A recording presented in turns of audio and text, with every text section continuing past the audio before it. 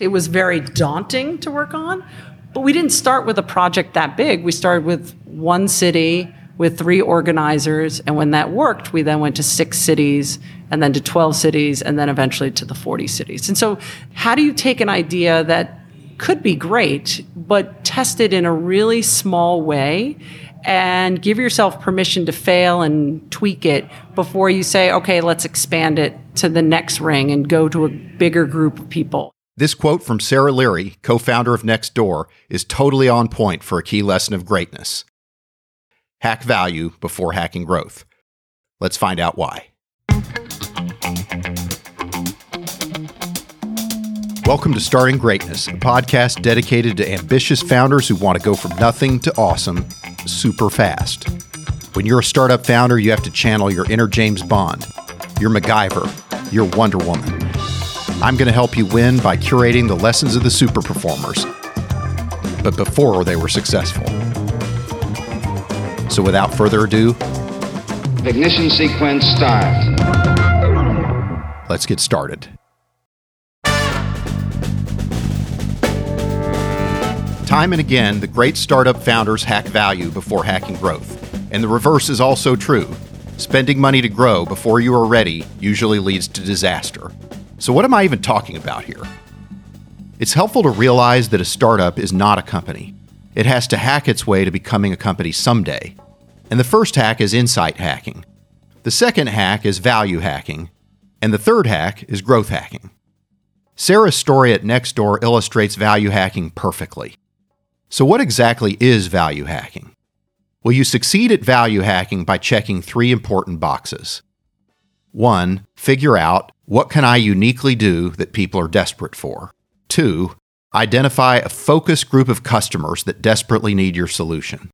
And 3, iterate and improve your value proposition relentlessly until you start to see signs of exponential organic growth.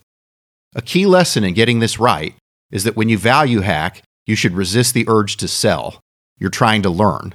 By learning the truth of where you can create massive and unique value to the customer, you can scale later by syndicating the truth.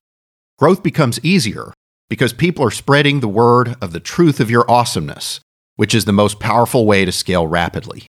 If your value proposition is not true enough and your customer is not desperate enough, you will not grow exponentially or organically. You will have to spend money to overcome the objections to the gaps in your value proposition. This is how a ton of startups go off the rails after raising a Series A.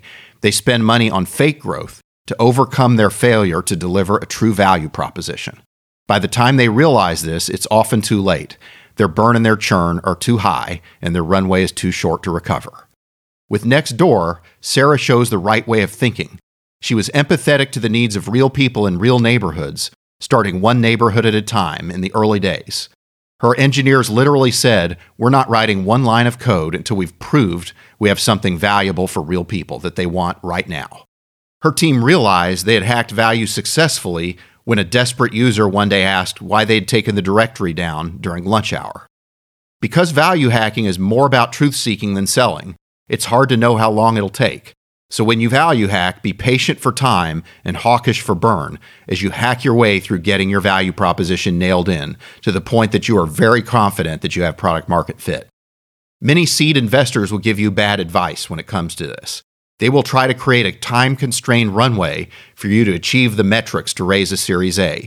And within this constrained time frame, you might hire and spend and sell too quickly. It's far better to start with a core team and add to it only as your confidence in your value proposition increases. When Sarah and Nirav created Fanbase, value hacking hardly happened at all. The idea seemed so good on the surface that it seemed dangerous to emerge from stealth too soon. As a result, value hacking occurred largely in a bubble, which basically means it was skipped. Ironically, everyone knew what Nextdoor was up to, but mindless competition wasn't an issue because people were skeptical of the idea. Sarah showed example after example of how so-called experts told her they were building the network the wrong way. They were not following the traditional playbooks for building networks rapidly. The network was built neighborhood by neighborhood, which limited viral transmission.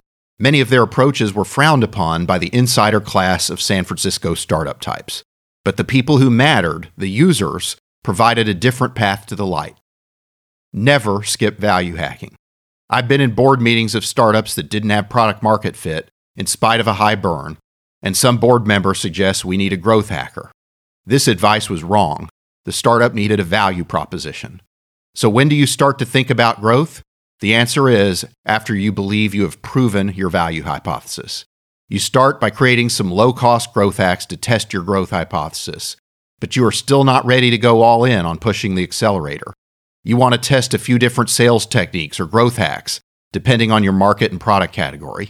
You want to build confidence that you're ready to grow before you escalate your commitments to grow. For Sarah and the Nextdoor team, a great example of growth test was the decision to partner with the government and police. She knew by then that they needed a flywheel to help spread the word organically. But she waited until she had high confidence that she'd proven the value hypothesis. She knew that partnering with the police and government would be hard to backtrack from. When you are working with organizations like these, you don't get many chances at the plate. When you swing, you can't just nick the ball. You have to crush the ball. So as you move towards greatness in your startup, I hope you will always remember to heed the lesson to hack value before hacking growth. If you get it right, it'll be your superpower. Thanks for listening to Starting Greatness. You can follow me on Twitter @M2JR, and please shoot me an email with any comments or questions to greatness@floodgate.com. I hope you'll subscribe on Apple, Spotify, or wherever you get your podcasts. And if you like the show, I'd be grateful if you could leave us a review on Apple Podcasts. Never let go of your inner power to do great things in whatever matters to you. And until we meet again, remember, greatness is a decision.